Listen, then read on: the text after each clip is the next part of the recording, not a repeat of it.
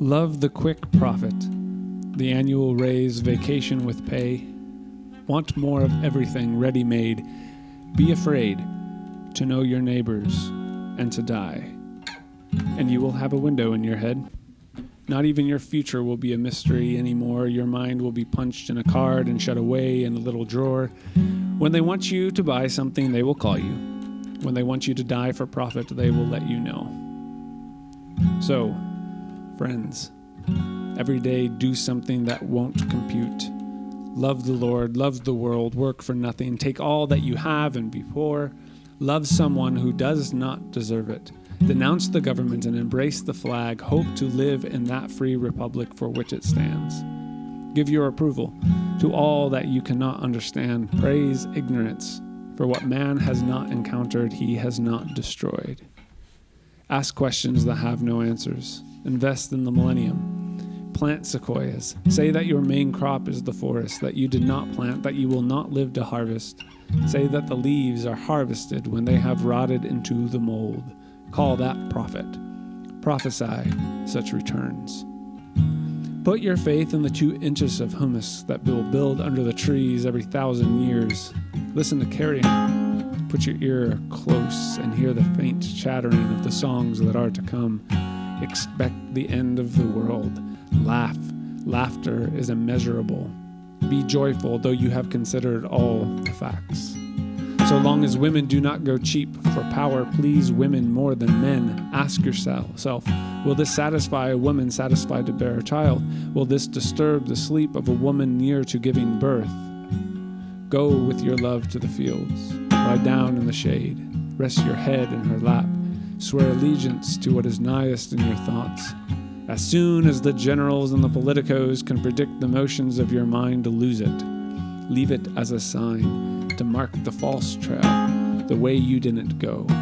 Be like the fox, who makes more tracks than necessary, some in the wrong direction. Practice resurrection.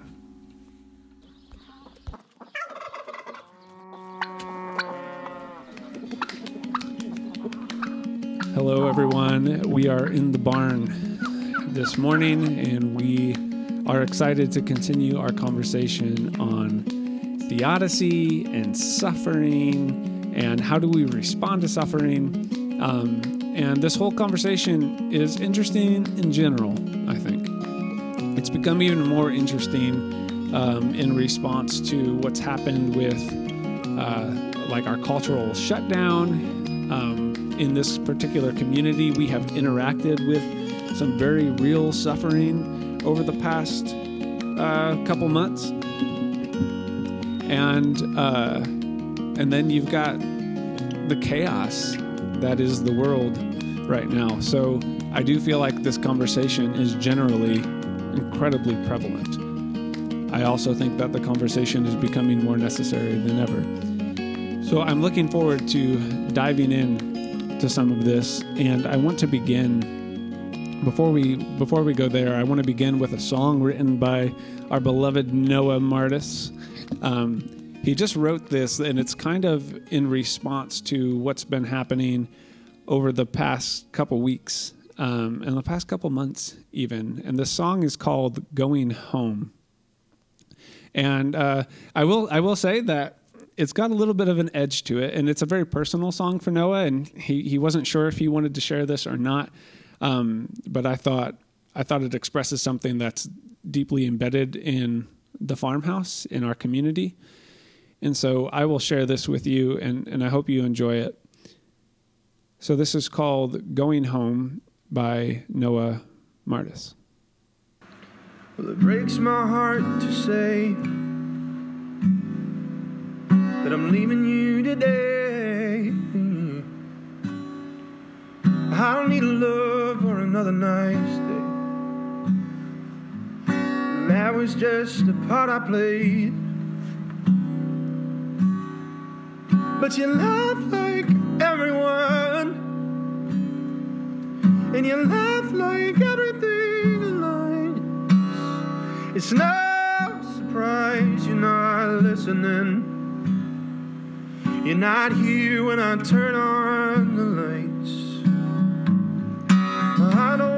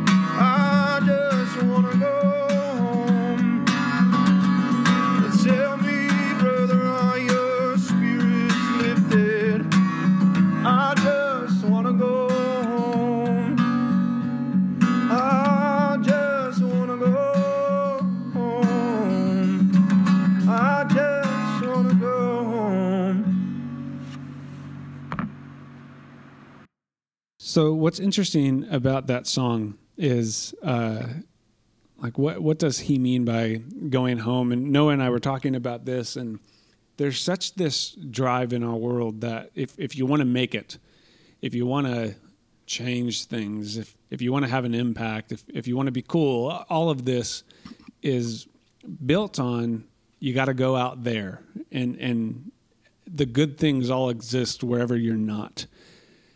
And something that he's been processing, and something that's important to me, which is why I shared that poem to begin with, is the action's here. The action is where you are. And particularly right now, there is this sense of we're keeping answers at a distance. And I keep coming back to, and if you listen to last week on racial reconciliation with John Torrance, there's this difficulty that you're not going to do much. You're not going to change much. But you will change something if you act where you are. And there's something about like, yeah, I want to see the world turned upside down. I wish all of this wasn't a problem. But the only thing I can do is here. I want to go home. I want to be where I am, and I want to be here in such a way that it can't ever be the same. That's our invitation right now. And one of the things that is frustrating me in our cultural dialogue, and I say one of the things because I'm still considering starting the hashtag cancel humanity. Like I told Vanessa yesterday that America feels like, to me, a conflict mediation session gone completely wrong. A lot of church culture interaction this week, and I don't.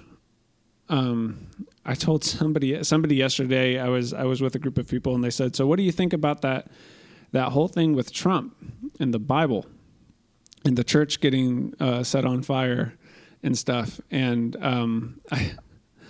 this might sound bad, and I don't mean it poorly, but that it's too easy of a target for me. I'm just not interested. I could care less about the dogmatic response that it has received. But here's the deal. What we do have to do is go wherever you stand on what happened, wherever you stand on the rioting, wherever you stand on the protesting, wherever you stand on this racial situation and our state system situation, it is a conversation that has to continue. But what I think is important is to go, but what does it mean to be part of a church within that? What does it mean for us to take our Christian identity and allow it to be the lens and the filter through which we see everything? And so I wanted to read for you what's called the Declarative Sentiments Adopted by Churches for Peace. And this was written in 1838 by William Lloyd Garrison, whom you might be familiar with because of his interaction in the abolitionist movement. But I had come across this years ago, and this week, for some reason, it came to my mind. And so I took out some snippets of this and just wanted to read it. I think it's important for us to consider these things. And one thing in particular about this is that if we take this seriously, what should it mean for us? Also, if you do want to read the whole thing, it's only a couple pages long. They must not have been preachers of the age because it's too short. Anyways, if you do want to read the whole thing, I can certainly find it or send it to you, or just Google what's on the screen right now, Declarative Sentiments Adopted by Churches for Peace by William Lloyd Garrison, 1838. We exist to create a peaceful universe. Therefore, while residing in our particular nations, we acknowledge that we have but one king and one land called Earth.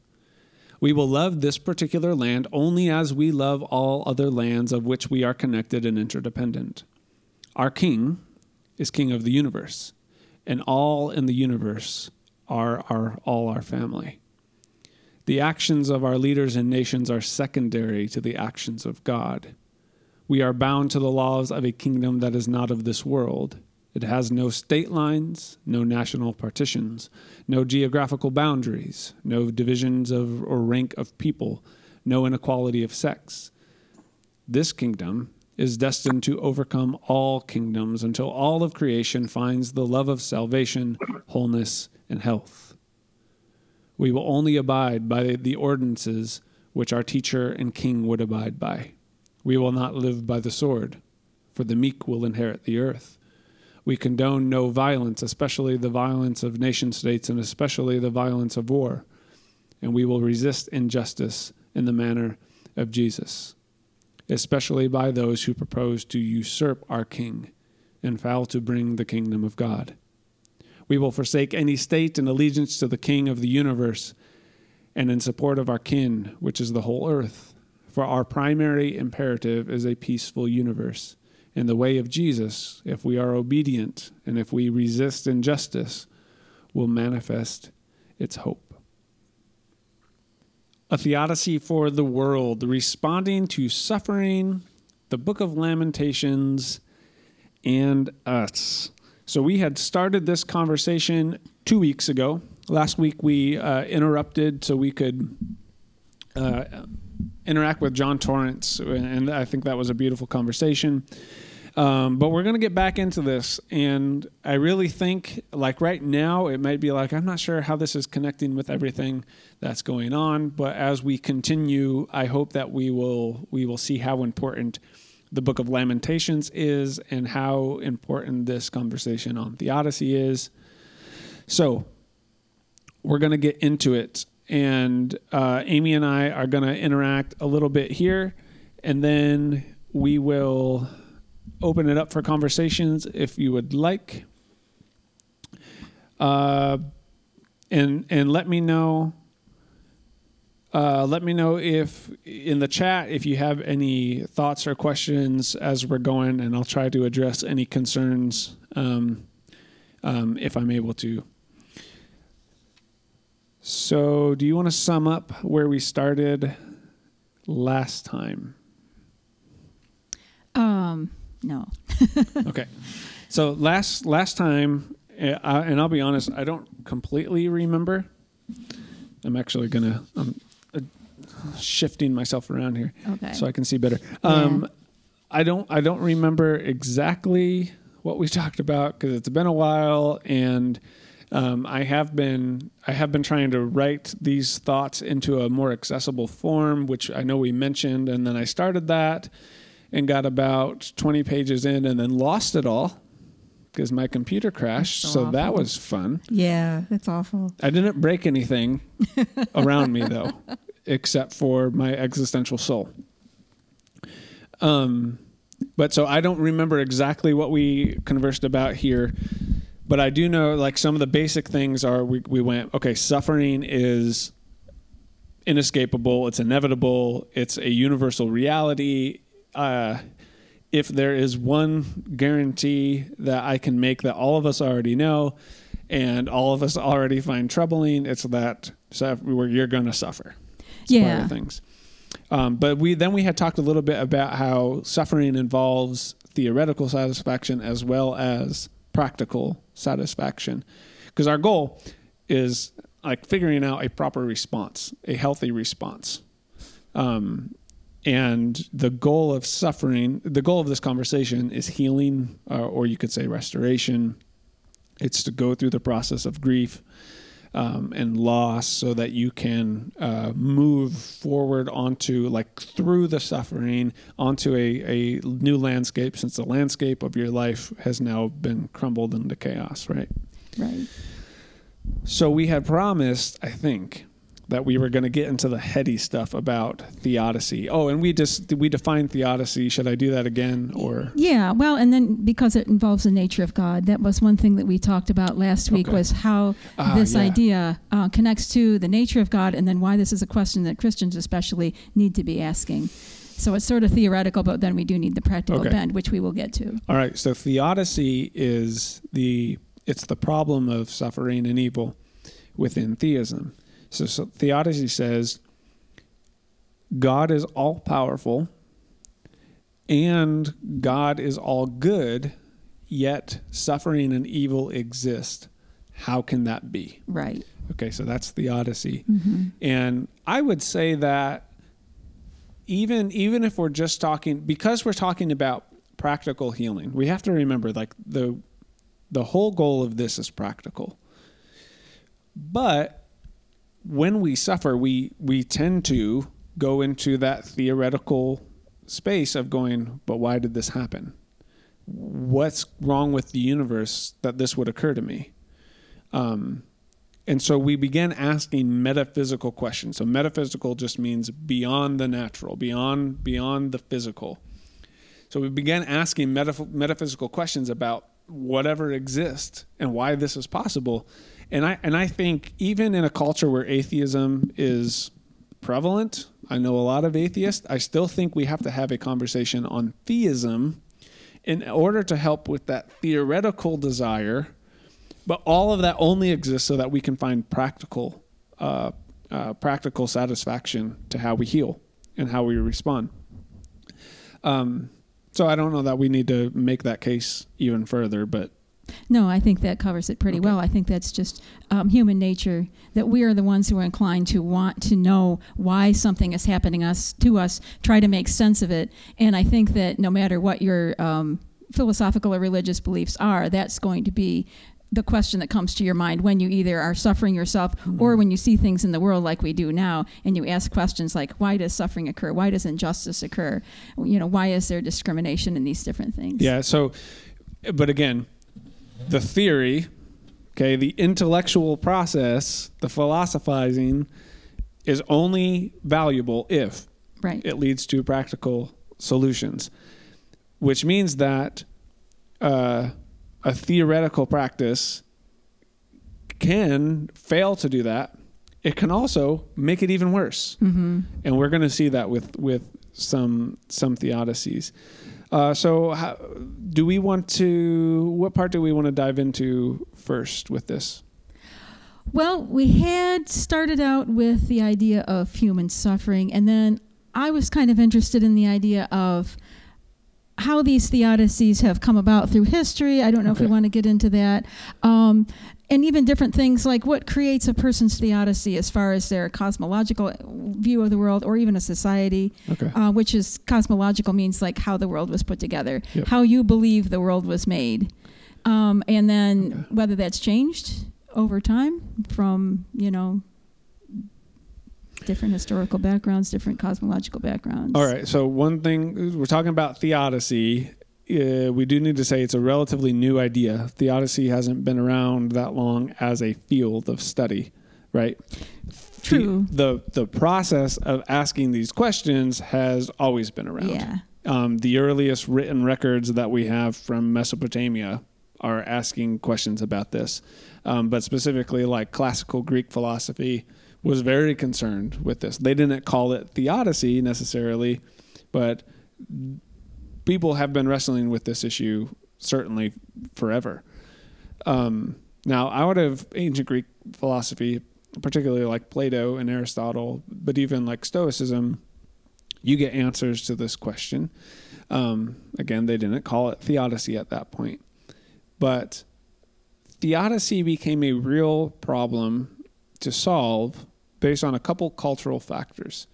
So the first one was enlightenment. Okay. So as modern philosophy gets generated, so what we think of modern philosophy comes from the Enlightenment period, and scientific rationalism becomes incredibly important in that society, and empirical evidence and all of this, there's a bit of a dichotomy between what we would call secular culture and the church and theology. And so the ability for the church to make rational arguments about its beliefs, and defend God under the rigors of skepticism, that's important. They want to be able to do that. Okay, so some theodicies come out of like that 18th century culture where that's getting brought up. And again, that's primarily a response to the Enlightenment, I'd say. Okay, and that would be the idea that some philosophers brought up, that the world is very mechanistic, that you have everything is just sort of a machine, that sometimes even animals and things don't necessarily have feelings, and it becomes to me a world where everything is rather separated, that perhaps there was more of a view of the world where everything was a little more integrated, and now we have this separated mechanistic way of looking at things. And I can see where that could affect how someone sees the way suffering is, or even the way they deal with God and their suffering. Yeah. So I'm sure we can get into that with some of these theological. That perspective that kind of is like 18th century on a little bit, where the world is less these forms, some of which are incorporeal, abstract, and they manifest within physical things, and everything's connected. Like, that's a pretty ancient view of the world. Sure. That gets rejected by a lot of modern philosophers. The most prevalent way we see that. So if you're asking the question, God is all powerful, God is all good, why is there suffering and evil? One answer to that in this section, and this is 18th century, is really where Theodicy kind of starts, is that suffering and evil don't exist. It's thing in your head. It's like an illusion. Yeah. So this would be like materialism and Neoplatonism lead to this, where suffering and evil, it's not actually real. It's the result of a sort of demigod who is inferior to transcendence and is kind of evil itself and made all of these things possible. Like, those are some of the things going on early on within Theodicy. The biggest thing from Enlightenment, though, is deism. Okay. So deism says that there is a maker, a designer, or a craftsman, and that being creates the world but is not involved in the world.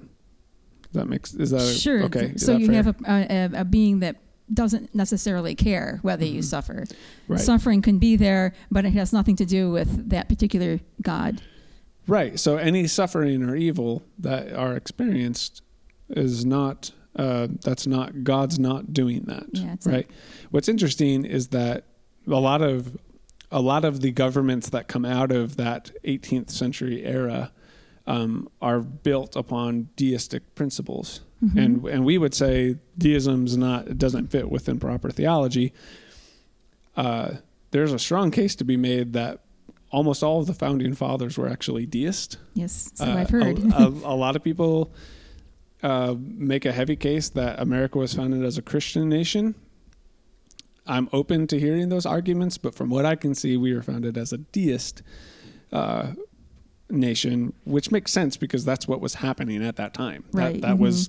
You had Enlightenment, you had the Transcendentalists. A lot of those people were starting to come. So that's the first thing. The second thing is all theodicies concern themselves with providence. Okay, the idea of providence is that God is sovereign, God is all powerful, and so how can God remain provident within suffering and evil? And they're trying to make a defense for how that could be. The third thing is free will. And one of the biggest moves that happens in theodicy is going, somehow human autonomy plays a role in this. Depending on whatever the theodicy is, will depend on how free will is articulated, and they do vary. But the idea that free will by human beings is a thing is kind of assumed within all of these, but in very different ways. So an example would be that in providence, that suffering and evil are real, but God uses that suffering and evil somehow to determine outcomes. And so God's still all powerful there. You do have a question of, is God all good then? If God is causing suffering and evil? So you can see how that one kind of bends towards the all powerful. And that's the emphasis on providence. The emphasis of free will allows God's goodness to remain, because the source of suffering and evil is in human beings. But then you have a question then, well, is God actually all powerful? Can God not do something about this? Right. And you can start seeing this tension between these different perspectives. One of the other things, though, is if God creates free will, and with the possibility of suffering and evil being a result of humans' decisions, then that seems like a design error. Yes. Like an incompetent creator. You didn't see that coming. So then, therefore, it's still the transcendent being's fault. Mm-hmm. Even if you use free will. So you can see how complicated this gets. But all of those criteria are gonna be involved. So let's look at a couple of the common theodicies. Okay. If we would want to. Which one's your favorite? I don't think I like any of them very much. I have a problem, of course, with the idea that that if, like you said, if God is a good being and God is the one who created the world, then indeed, why would suffering exist? I consider it an intrinsic part of the world. You cannot not have suffering, and yet human beings do seem to be the ones that create certain kinds of suffering. It's like we're the ones who make it worse. Yeah. So every single one of them to me has some lack, because if you're talking about God being good, creating a being that creating human beings capable of doing evil, obviously, and creating suffering, ultimately, then that would be the fault, if you want to put it that way, of God. Yep. And then even the idea that God could allow suffering or even create suffering in order to teach us things, which is one of them, I also have a problem with, because that seems cruel. Yeah. So I don't know. What do you think? Where would you go with some of this stuff? Well, let's talk about a couple of the options. So we already mentioned materialism and Neoplatonism, and both of those are similar in how they posit God's being.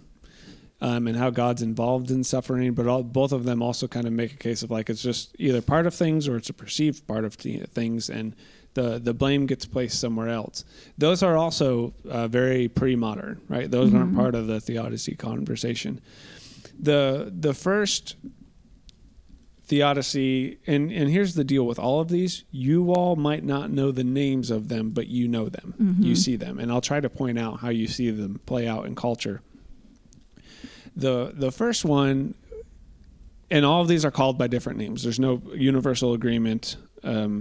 People call them all sorts of different things. But the first one would be something like soul-building theodicy.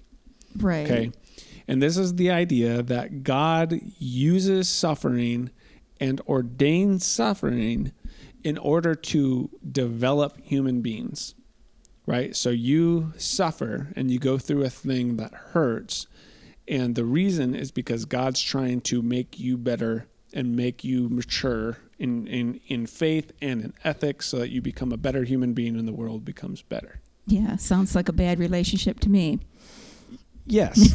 Now, you also, these are really easy to deconstruct, but you also have to consider, why would they go there, right? Mm-hmm. And they're trying to say that, no, look, good can come out of this. Good can come, right? Right, I can see where they would go there. And what you'll find, it's easy to deconstruct these. There's also a hint of truth in all of them, right? The problem is when we say that God determines our suffering and causes it. You could say God wills our suffering so that this other thing that's apparently good can happen. Mm-hmm. And that's where there's the problem, is not just the existential problem of us going like, well, nobody asked me if I thought that experience was good. Yeah. But you have a metaphysical problem, so a theological problem, in that we're saying that the transcendent being causes our suffering. You then can't say, if we're going to say that suffering and evil aren't good things, that being's good. Right. Okay. So I'm less concerned about the practical dimension there of, I don't want these things to happen to me. It's more, that does philosophically mean that God's not good. Exactly. It's like, why would you worship a God like that? And so part of looking for theoretical satisfaction here is going like, are these ideas tenable philosophically? That one's got a problem. Another one like it is called aesthetic theodicy. And again, it goes by a lot of different names, but aesthetic theodicy is the idea that God uses suffering to help us recognize God's beauty. Okay. Also weird. Yeah. But you can see why this would be a reason people would put forth, because they would go, in that hell that I just went through, that contrast allows me to appreciate how magnificent or good God is. Right. Okay.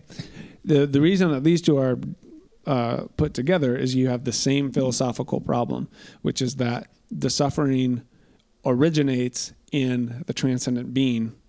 It's hard for that being to be good. Right. Okay. Now, both of these, soul building and aesthetic, are really concerned about God being all powerful. Right. Right. God is provident. And so, yes, suffering and evil exist, but look, no, it's because God's using these, because God's all powerful. Remember? Mm-hmm. And in that, it's at the expense of God's goodness. What it's also at the expense of is free will. So both of these would assume free will, and that the human being is able to change as a result of suffering, either seeing God's glory, or they're able to change by developing in maturity, right? So, but that's the extent of free will in these. Everything else is the idea that it's determined. Right. It's something that's imposed upon you, pretty much without you having any say or decision in this. Right. But think about how this plays out, right? Everything happens for a reason. Yeah. Okay? But that's a theodicy. Yes, I know. That's a soul-building theodicy.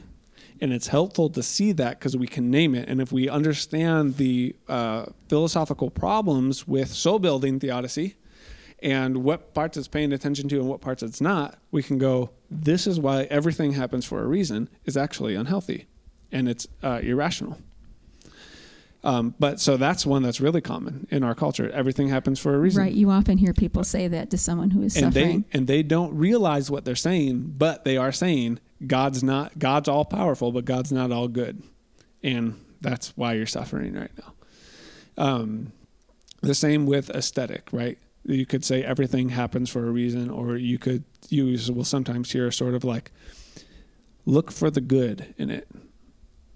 Right. It's like, yeah, but my child just died. Yeah. Okay, so when we go look for the good in it, yeah, there's something to be said there. And we'll get to that. Right. But in the midst of it, it's philosophically problematic and it's existentially damaging, right? Okay, so those are two of the main ones. Another one that's common is called fideism, or faith and trust sometimes. And this is one that I almost don't even want to bring out because I don't want people to know it exists. And it's they do. But it's basically like you're a human, you are finite. God is all powerful. God is in control. You shouldn't even worry about it. Just trust God. And this is problematic because it's just terrible philosophy. Like, so you're saying that God is all powerful, God is provident, but you're not telling me how. And there's no description of what that looks like. And then I have to assume that God's in control here, which means God was in control when this terrible thing happened. With fideism, there's one called sapiential, which is basically, it's less religious, but it's the same kind of idea in that human understanding only goes so far. So you can ask the question about suffering, but you'll never fully comprehend it, so you should probably just give up asking the question. That's a theodicy as well. There's a couple others. Eschatological is one that says, we can't really figure out suffering right now, but God will make it all good in the end. So just trust in that idea. Yep. Yeah. So it's in that way, that one's kind of like fideism. Eschatological is actually one that I really like, but not in that way. Yeah. And so we'll nuance that later. There's another one called theology of the cross, which is very Lutheran in a way. But as a theodicy, what it says is that your suffering is so that you can share in the suffering of Christ and therefore grow in your faith, right? Mm-hmm. Again, there's some potential beautiful truth there. Especially you think about like liberation movements, right? Where people go, in me being experiencing this massive suffering. This is the same suffering that Christ went through, and I'm able to endure it in a way because of my faith. That part, yeah, you can kind of see where that comes from. Most people don't mean it like that, and it can get really masochistic really quickly. Yeah. And it comes down to that whole idea again. It's like, why does that kind of suffering have to even be part of the theology? Why does that even have to be part of the picture? Right. The idea of that whole God's dishonor, and God has been dishonored. This thing has to happen in order for that, suffering has to occur almost in order for him to be appeased or made right, or that we can be right with that. Even that I have a problem with. And I do think that one would be the most interesting, at least biblically, to unpack. Because you get into incarnation, you get into Trinity, you get into spirits, you get into soteriology. Like that one brings up all of these interesting things that could be fun.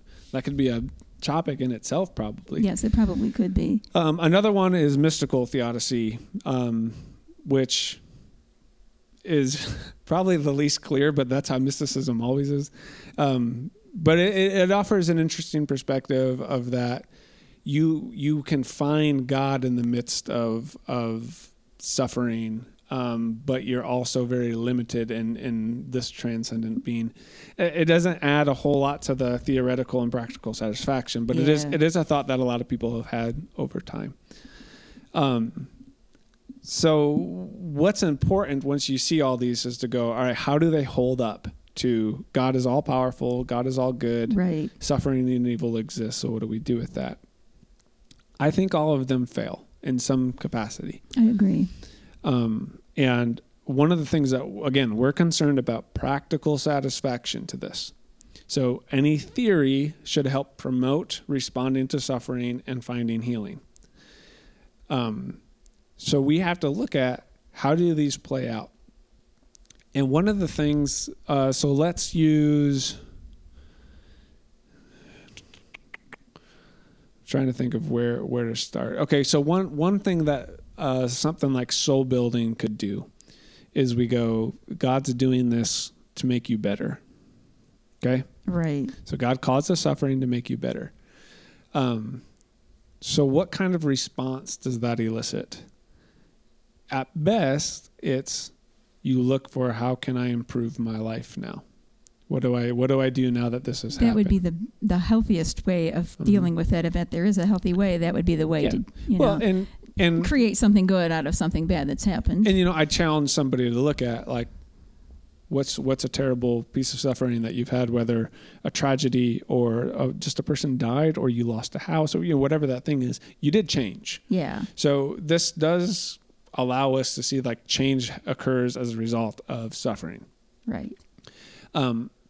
At worst, though, your response to suffering will always be like a paralysis or an apathy, as you go, well, God's just out there doing what God's going to do. So it's either mean or it's arbitrary. So you're never going to stop suffering from happening because, well, God's going to do it, and I guess we'll just use it as an opportunity to grow.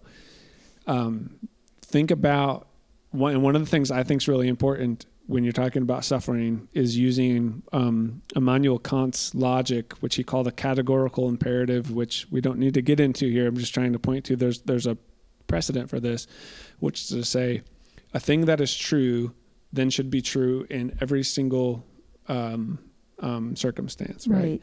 So, you got divorced and it hurt, but look at who you became as a result.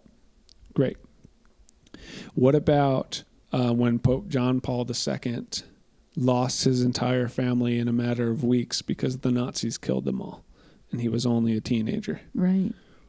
Now, did Pope John Paul II do something with that?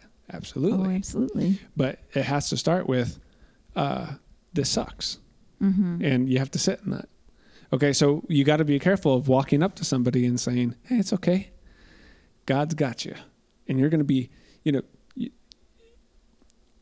go up to somebody who just, like, tragically lost their spouse and be like, this is going to change you for the better. And thanks. And God's got a plan here. Yeah. Ooh, if we're worried about practical satisfaction, that's not very helpful. Mm-hmm. At the same time, the philosophical issues with that are now you're handing me a world I don't want to live in. Exactly.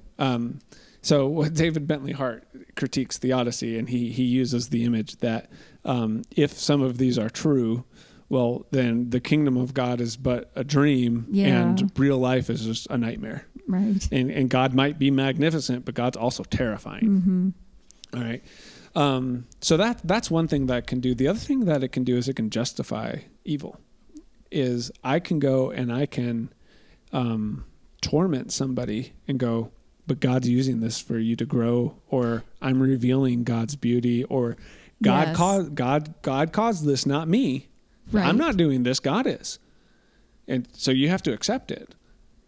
This was actually a response to slavery. Oh, absolutely. In the abolitionist movement, that's how people responded was, oh, this is God's will. Right. And then it doesn't even, the other question I would have about this is when you're talking about these theodicies, you have to bring in that idea of the image of God. So if you can take a person then and say, well, then the reason you're suffering is because you are not fully human. You are not fully the image of God. So it's okay for me, which to me goes back to that mechanistic idea. I know some philosophers like Descartes felt that animals, for example, had no soul, so we could use them any way we wanted. Oh, sure. All you have to do is dehumanize a human being. And now you're saying, well, God said that this world is here for us to use as we like. You're just a part of that. I'm a human, you're not. You're just a resource. But that's true.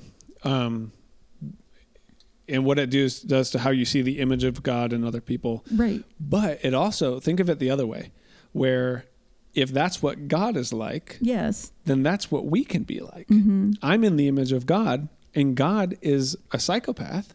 Right. So now I can do all these things and justify it because it's God, right? Mm-hmm. So those are some problems with it. Another problem that can come up with, if you focus more on the free will bend, right? So some of these that say suffering happens because we choose it. Right. Is the amount of guilt we can put on ourselves for and detached guilt, not correlated and causated guilt, right? So not guilt that's going to make you change for the better. If you kill somebody and you feel guilty about that, probably. I think that you're actually working with good theodicy at that point. Exactly. But if you uncorrelated guilt, which would be your spouse dies, and I'm using that example because that would be terrible for me. Mm-hmm. Your spouse dies, and you go, it's because I didn't do X, Y, or Z, right? Last week or when I was younger, and I deserve this. Right. I'm being punished. Or worse, you tell someone that, well, you must have done something wrong, or that kind of terrible thing wouldn't have happened to you. Right. And we use the language of karma, which is actually a pretty bad understanding of karma. Right. But our culture uses that all the time. We use that language of you created this. Mm-hmm. And now, listen, sometimes you did. Oh, absolutely. And that can be part of that conversation. But the further extent that this goes to is victim blaming. Yeah. Right. Where, let's say, we'll use the example of rape. Mm-hmm. Somebody gets raped and we say, well, you have free will. You made these decisions that happen. Right. Sorry, you got what you had coming. That's a problem existentially and practically. What does that also say about God is that God, even in free will, right, refuses to intervene on something terrible. Well, right? And then it even goes into the whole idea of things like eternal damnation and predetermination. And I don't even know if we want to go there because that can get kind of messy. But I mean, the idea that you're going to some people deserve to, be punished in some awful way because they don't live according to a way that, a set of rules that it seems very rule oriented and very power over oriented to me. Yeah, but it's possible to use that as a justification if you perceive God to be like this and you perceive the world to metaphysically work like this. Mm-hmm. What these point out is that coming up with a response to suffering isn't just a one-off thing that you say it and it's done. It has effects. Absolutely. How you view God, how you view the world, how you view human free will, all of this affects how you're going to interact with that world. So if God is terrifying, well, then we're going to have to, that's going to impact how we are church and how we interact with each other. If God is off in the distance and doesn't care, so deism, well, that's going to shape how we're going to try to survive and endure. Right. So that's why I think that's why I think that this perspective is important, is that it can help posit a healthy response, but it can also lead to a really destructive response. So we got to have the theoretical conversation. One of the biggest effects of most of these theodicies that we've gone through is that a critique after the Holocaust was that theodicy should be done away with because it gives evil too positive a role in creation. So in defending God, we're actually defending why evil exists. And you got to understand that these are people like who survived concentration camps saying, please stop trying to explain to me how this happened. Right. I feel like we talked about this. I'm pretty sure we did last episode. I think we did. But Eli Wiesel has a play in which they're putting God on trial for the Holocaust and for concentration camps. And they go through all these different theodicies, a lot of the ones that we just talked about. And at the end, when they're going to come to a consensus for what they're going to do about this, they find out that the person making the arguments for why the suffering has happened was wearing a mask, takes off the mask, and it's actually Satan. Right. And the point for Wiesel was like, don't trivialize suffering. Don't try to explain it away. There's no answer for this. And they're focused on the existential component of that. But it reveals that when you try to create an absolute articulation for why suffering exists and who is God in spite of suffering, you're probably going to cause more problems than you're going to bring solutions. So be really careful with that. And that's something that we have to take into account. However, I have been, so I'm 30. Right. I've done a lot of funerals. Yeah. More than I can count. I'm not talking about hundreds of funerals, but a lot. The ones that I can't count are not the ones that haunt me. I can count some. There's 12 funerals I've done for people under the age of 30 who all died tragically. Yeah. Okay, you're talking car accidents. We're talking drunk driving. We're talking medical failures. Drug overdoses, suicide. There's been a lot of these, okay? Right. Now, 12's not a ton. I'm saying as a 30-year-old, 12 feels like a lot. That seems like a lot, yes. So I've been doing this for 7 years. Sure. That's more than 12 and 7 years, that's more than one a year. Okay. Yeah. But that being said, I'm just trying to say I have some experience with this, right? Exactly. And what I have found is that every family person that I interact with in response to that tragedy always goes here first. They want to know, why did this happen? Yeah. How could this happen? Explain it to me. And they want that answer. And the part of me wants to shy them away from that. Like, that's not what you need. But in the process of grief, it is what they need. That's one of the steps to grieving. And we're going to see those steps when we get to the book of Lamentations. But that's one of the steps in grieving. And what I found is that having a better way to articulate what is happening, that is philosophically tenable, that gives existential satisfaction to how they see the world, it's actually super beneficial to moving them towards healing. Okay. And that's why this has become like, okay, no, we have to have the theory conversation because I've actually seen it help. And so our next question becomes, what is a viable theodicy? What is an alternative to these that we can look at and go, okay, that's a better way to understand what's going on here so that we can have the practical conversation. And remember, all of this is so that we can find practical healing. Yes. Right? So So that's what I find important for dealing with this. Mm-hmm. And I think we're going to get into that alternative theodicy next week. Yeah. And we're going to, I actually have one that it's not mine. I've stolen it from a lot of different voices. I've tried to put it into a coherent argument. One that I call the transcendent guide, or the transcendent parent guide. Okay. So we'll get into that. Interesting. Okay. We'll get into that next week. We do have a couple questions here, I think. And if you all have any questions, you can go ahead and bring those up. You have a question? Or go ahead and chat them. So Chantel said, is it possible that there are different types of suffering and they happen for different reasons? I am wondering if the word suffering is limiting, kind of like the word love is limiting in English language. In Italian, there are multiple words for our one word. Yeah, Chantel, you're getting into etymology and semantics, which I love. I'm all about that. I do think it's important that we define words like this. So I want to say we did last week, but essentially suffering as loss and grief would be the basic way that I would try to define it. I do like a more vague understanding of suffering, because what I am afraid of when we start talking about healing from suffering and the practical response is that if we only limit suffering to things that we think are disastrous, right? So natural disasters, Hitler, tragedies and accidents, that makes it okay. It makes us more likely to neglect the daily sufferings that we encounter.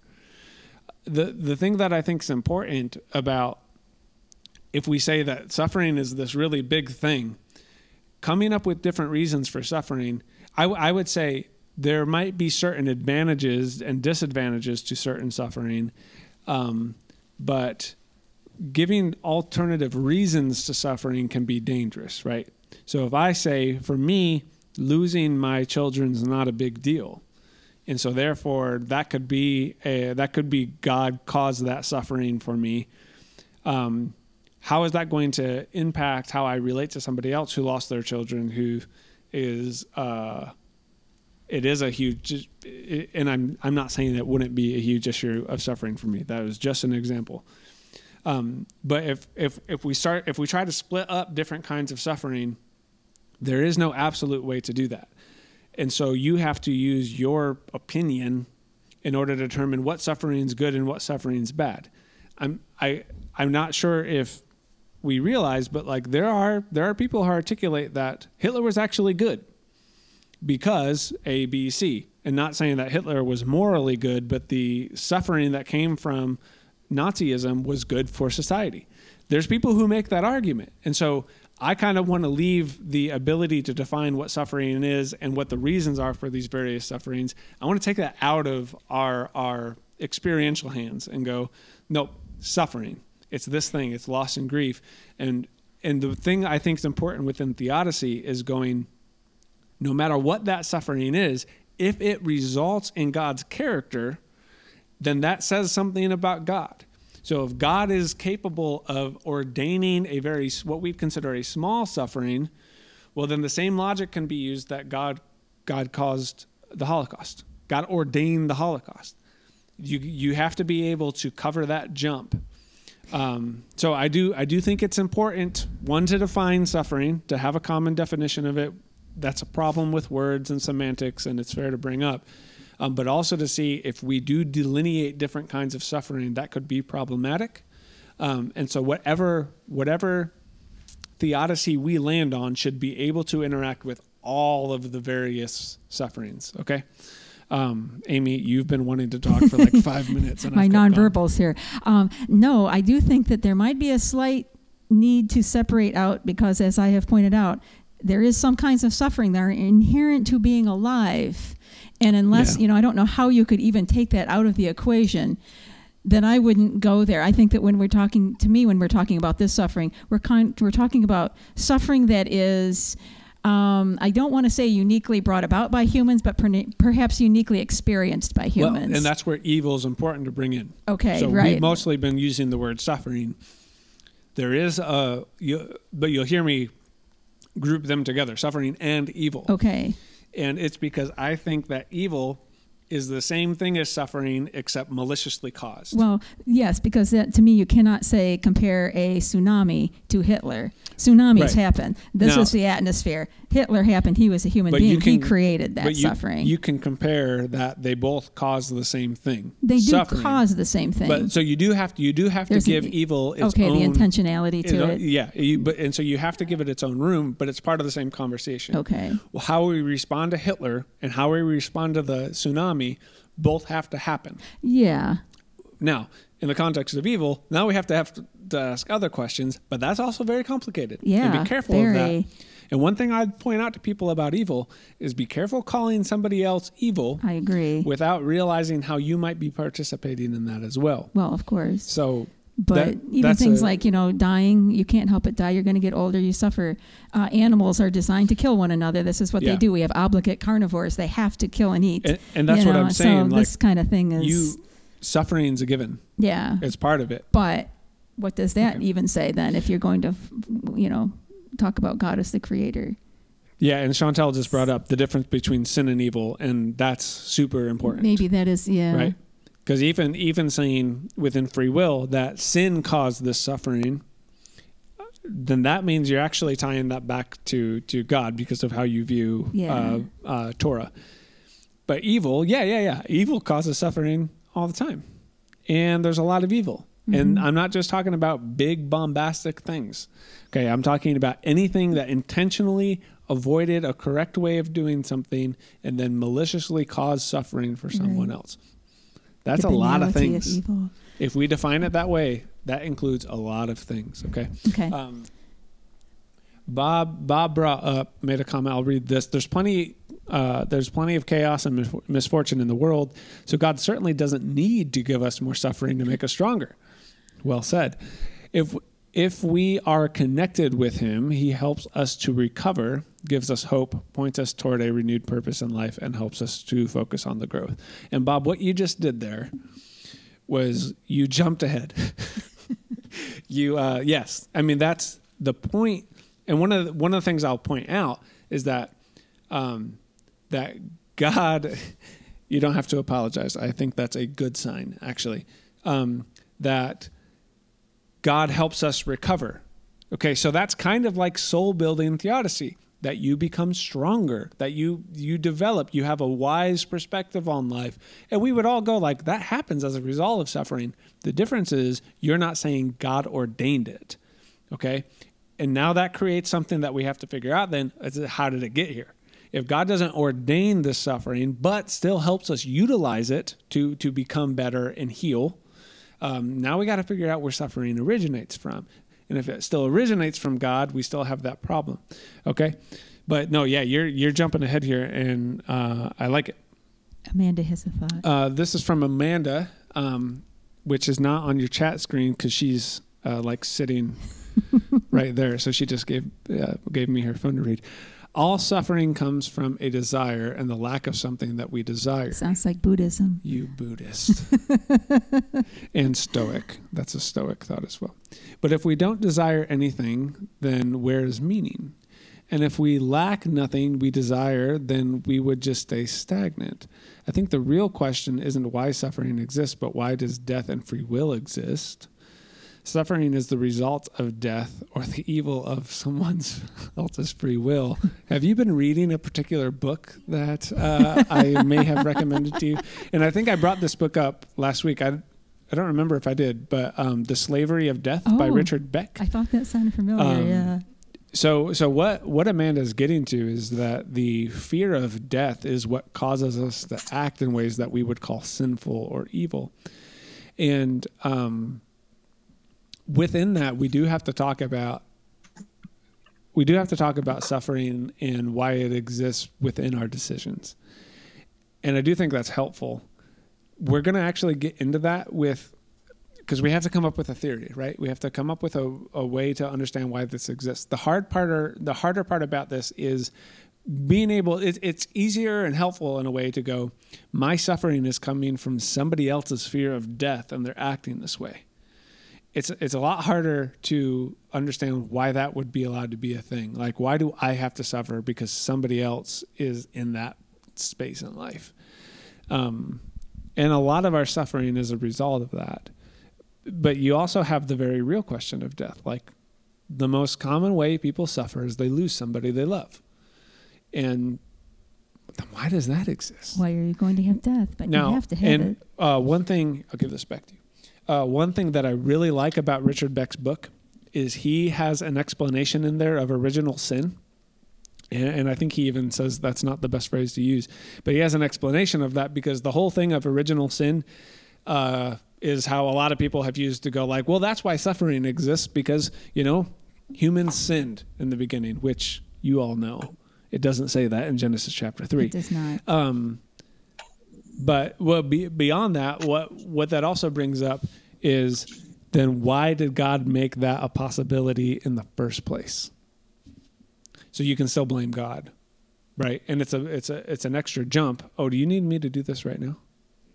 Oh, yeah. It's an extra jump, but that's part of that conversation. Bob said, I'll try to stop reading your notes ahead of time. Mike has something on your phone. Mike texted me on here? I think so. Oh. I was trying not to be nosy and look at your text, but I think Mike... And that's because Mike doesn't want this to be on the chat. Oh, never mind. So I'm just going to read it. Yeah. Oh, the first thing Mike brings up is that if we can trace suffering and evil back to a source, metaphysical source, then we should also be able to trace back goodness and gifts in life. Oh, well, of course. Which is part of the providence thing, is we want to be able to say, God, makes all of this happen. And then you got even the suffering. So that becomes a problem. It's not so much whether God is good, but all good is the question. And all good and all powerful. He brings up a similar point that you did about there's a role of suffering, apparently, because it's just built into how things are. Okay, are there any other questions or thoughts or concerns or just things people need to express? I do apologize because this one is the very heady version, and not everybody enjoys this. And I promise, once we get to the Book of Lamentations, it's way better. So you gotta stick through some of this stuff first. It could have gotten a lot worse. I held back. I'm way into this kind of conversation, but you don't want to. There's a lot. There's a lot that needs to be said. Mm-hmm. It's boring for some people. I get that.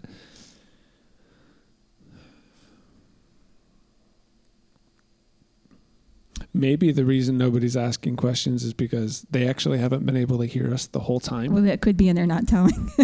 But they've just gone like, we'll just let them keep going because they seem like they're having fun. Sure. But I'm just teasing you all. I wish I could see some of you guys. Hi, Chantel. Hi, Trish. She waves. We've got marketplace stuff going on here. And nobody's asking questions, so I don't know what else to say. Amy, do you have any questions that you'd want to bring up? Well, I did. The idea of that fear of death was an interesting one because that did occur to me, but also the idea of original sin. And again, we didn't even begin to touch on the idea of whether or not some people are saved and some go to hell and how that looks and what that has to do with the kind of God that is all good or not. And, the kind of suffering that could create. So, or the guilt, you talked about the guilt of feeling like you cause your own suffering because of the things that you do. Yeah. And that, to me, is the ultimate suffering that a person would feel or that they feel that someone else deserves. But, Chantel, I'm going to ask you to clarify. You said, I guess I'm growing in my opinion about the grand design thing. I am the one who has been complaining about it for months, but I'm growing in my tolerance of the darkness and suffering. I've never heard you complain about it, but maybe you haven't complained to me. What do you mean about the grand design thing? Just because I wish that life, like I've said it a couple times in our church service, that I wish that life was all about sunshine and roses. And I'm not a big fan of of the suffering part and the darkness parts that come, like, you know, in the holidays that we talk about, and how you pull us into the darkness all the time. And so I know I cause my own suffering sometimes. And I think, like, the current situations have caused me to, like, some really good things have come out of the current suffering that's happening in our world, in my life, in my family's life, things that probably needed to be talked about for a long time. And some really important learning has occurred because of it. And so I'm, like, moving towards, like, life doesn't have to always be about sunshine and roses. And if it is, then we're just, like, living above the fray in terms of not really addressing what's lying underneath there. Like, I think we can do a really good job of planting all of these beautiful flowers around our house and making sure our house is perfectly clean, so that the appearance is that everything's sunshine and roses, and so that we don't dive into what's really not sunshine and roses. It kind of reminds me of something that I had put on Facebook about, you know, I take pictures of my house and I do those things, and you've seen them on Facebook. And it's like, of course, we do this, when we take pictures of our house and things we think people are going to see it, you try to make it look nice. You try to make it look good. But you're, like you said, you plant the flowers and you do that things, but, you know, what's buried underneath that dirt? And are you willing? And I think you even kind of did a writing like that once, didn't you, about getting to the dirt of things? You have that bottle of dirt. I don't know. You don't remember, anyway. But and there's certainly that to be said. Maybe it's not good to wash over suffering and not think about it. But you know, then it's like, then what do you do once you've dug out through that dirt? Now what are you going to do with that dirt? Yeah, I guess that's kind of what you're saying. I would just withhold language, and this is even what Trish is kind of pointing to too, like, withhold languages of design. If our only option is to say God's causing this and there might be a good reason for it, or to not talk about any sort of source or design at all, I'd lean towards no source or design, because that's healthier, at least. The problem is when we jump into this theory and we try to offer easy answers to it, is we end up negating a healthy response to suffering in the first place, and the first processes of grief, one of which is lament. So again, we're going to get into this with the Book of Lamentations, and we're going to actually see, like, this is what needs to happen. What I'm excited for is because, especially in our cultural climate right now, it's like, this is what needs to happen. This is what we need to do. But it requires us understanding the complexities of suffering. So, yeah, be careful of design language just within it at all. But I also think, you know, when I talk about suffering and chaos and darkness and all of that, I never try to go into, you know, we need to do Advent because, you know, God caused these things. Right. This is what is. This is what's, like, right here in front of us. We need to talk about it. We need to be honest about it if we're going to do something about it. So I hope I've never implied that God causes that darkness, because that is not my belief. I also think that God is still all-powerful. So I've got some complexities that I need to clear up. Again, I think we're going to try to do that next week. But I guess if there's one takeaway from this, there's two kinds of people in the world. There's a person that says everything happens for a reason, and then the person who says that you should never say everything happens for a reason.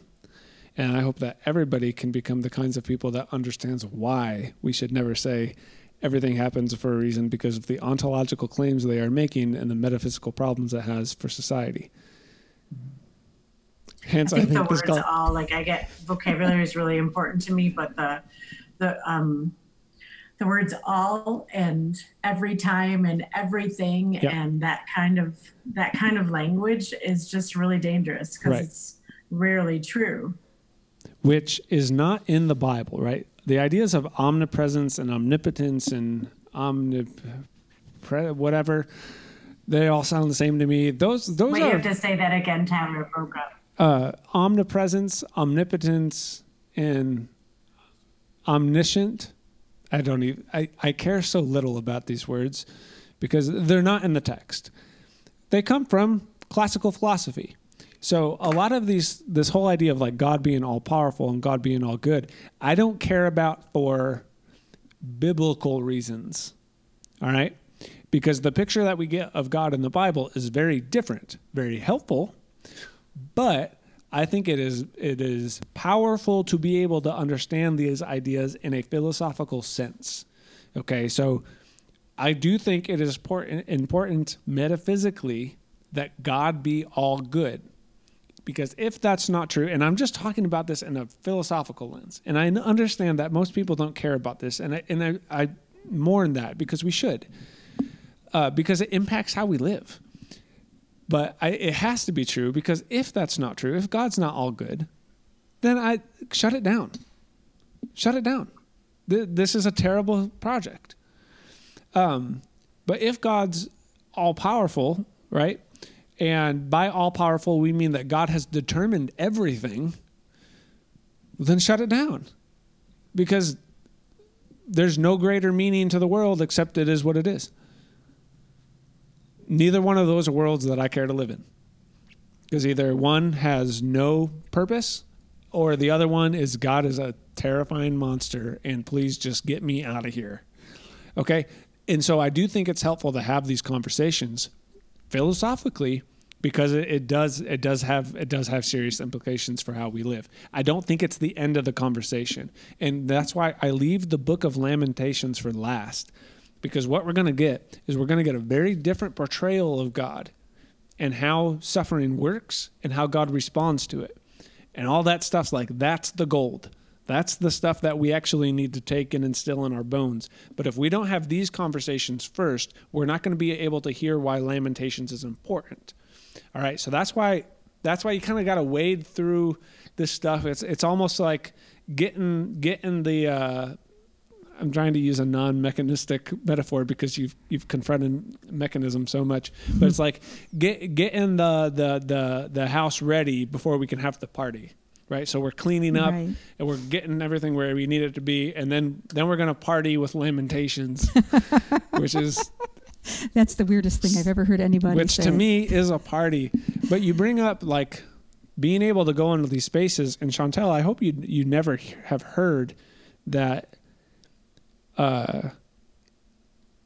If you yearn for sunshine and butterflies, that you're complaining or you're missing something. I don't want to make people feel guilty for that kind of stuff. I do think that it's helpful to be honest about the world we live in, and this is the world we live in. So what are we going to do with it? And the thing that I brought up back after Easter was how people look at me sometimes, and I apologize if this is arrogant, but they look at me and they're like, how are you handling this so well? Whatever it is, like the stuff with my dad, this issues that I've had in my family, the COVID situation, whatever. And it's like, because I go to these places. I sit in this, not because I want to, not because I like it. Everybody here at the farmhouse thinks like I'm a masochist and I just like darkness. No, I've just seen it enough to know that if we neglect it, then we're all going to be in trouble. And that's where hope always has to be part of the conversation. And Mike Clemmer had just said to me, what will it mean to move beyond the dialectic? And that dialectic as like there's two sides here and they're separated. And I think philosophically you're going to have some of that within it, but all that's about to shift, because what you've noticed is all these theodicies are dialectic in nature, of like there's the all good, there's the all powerful, it's either like this or it's like this. And the best thing we can do is create a theodicy that doesn't have that dialectic. That doesn't say it's either like this or like this, but instead goes, how does God interact with all of it? And then the book of Lamentations is going to end up just being a chaotic earthquake of all philosophical notions, if that makes sense. But it's so beautiful because, remember, Lamentations is a poem. It's actually 5 poems. It's art. And so, I don't know, like, I'm more excited for that. But next week, we're through the hardest part. We're through the most boring part. Are. Yes. So, all right, we're going to shut this down. Next week, we'll get into an alternative theodicy, and I do think that will start getting more practical for us. So we'll get into that. If you guys have any other suggestions for things, just let me know. And also, I'll say that this week, our board is meeting to discuss a date for when we are going to be back. So hopefully I'll be posting some information on when y'all can be in this room with me, because I'm excited for that. So grace and peace be with all of you. We will see you soon.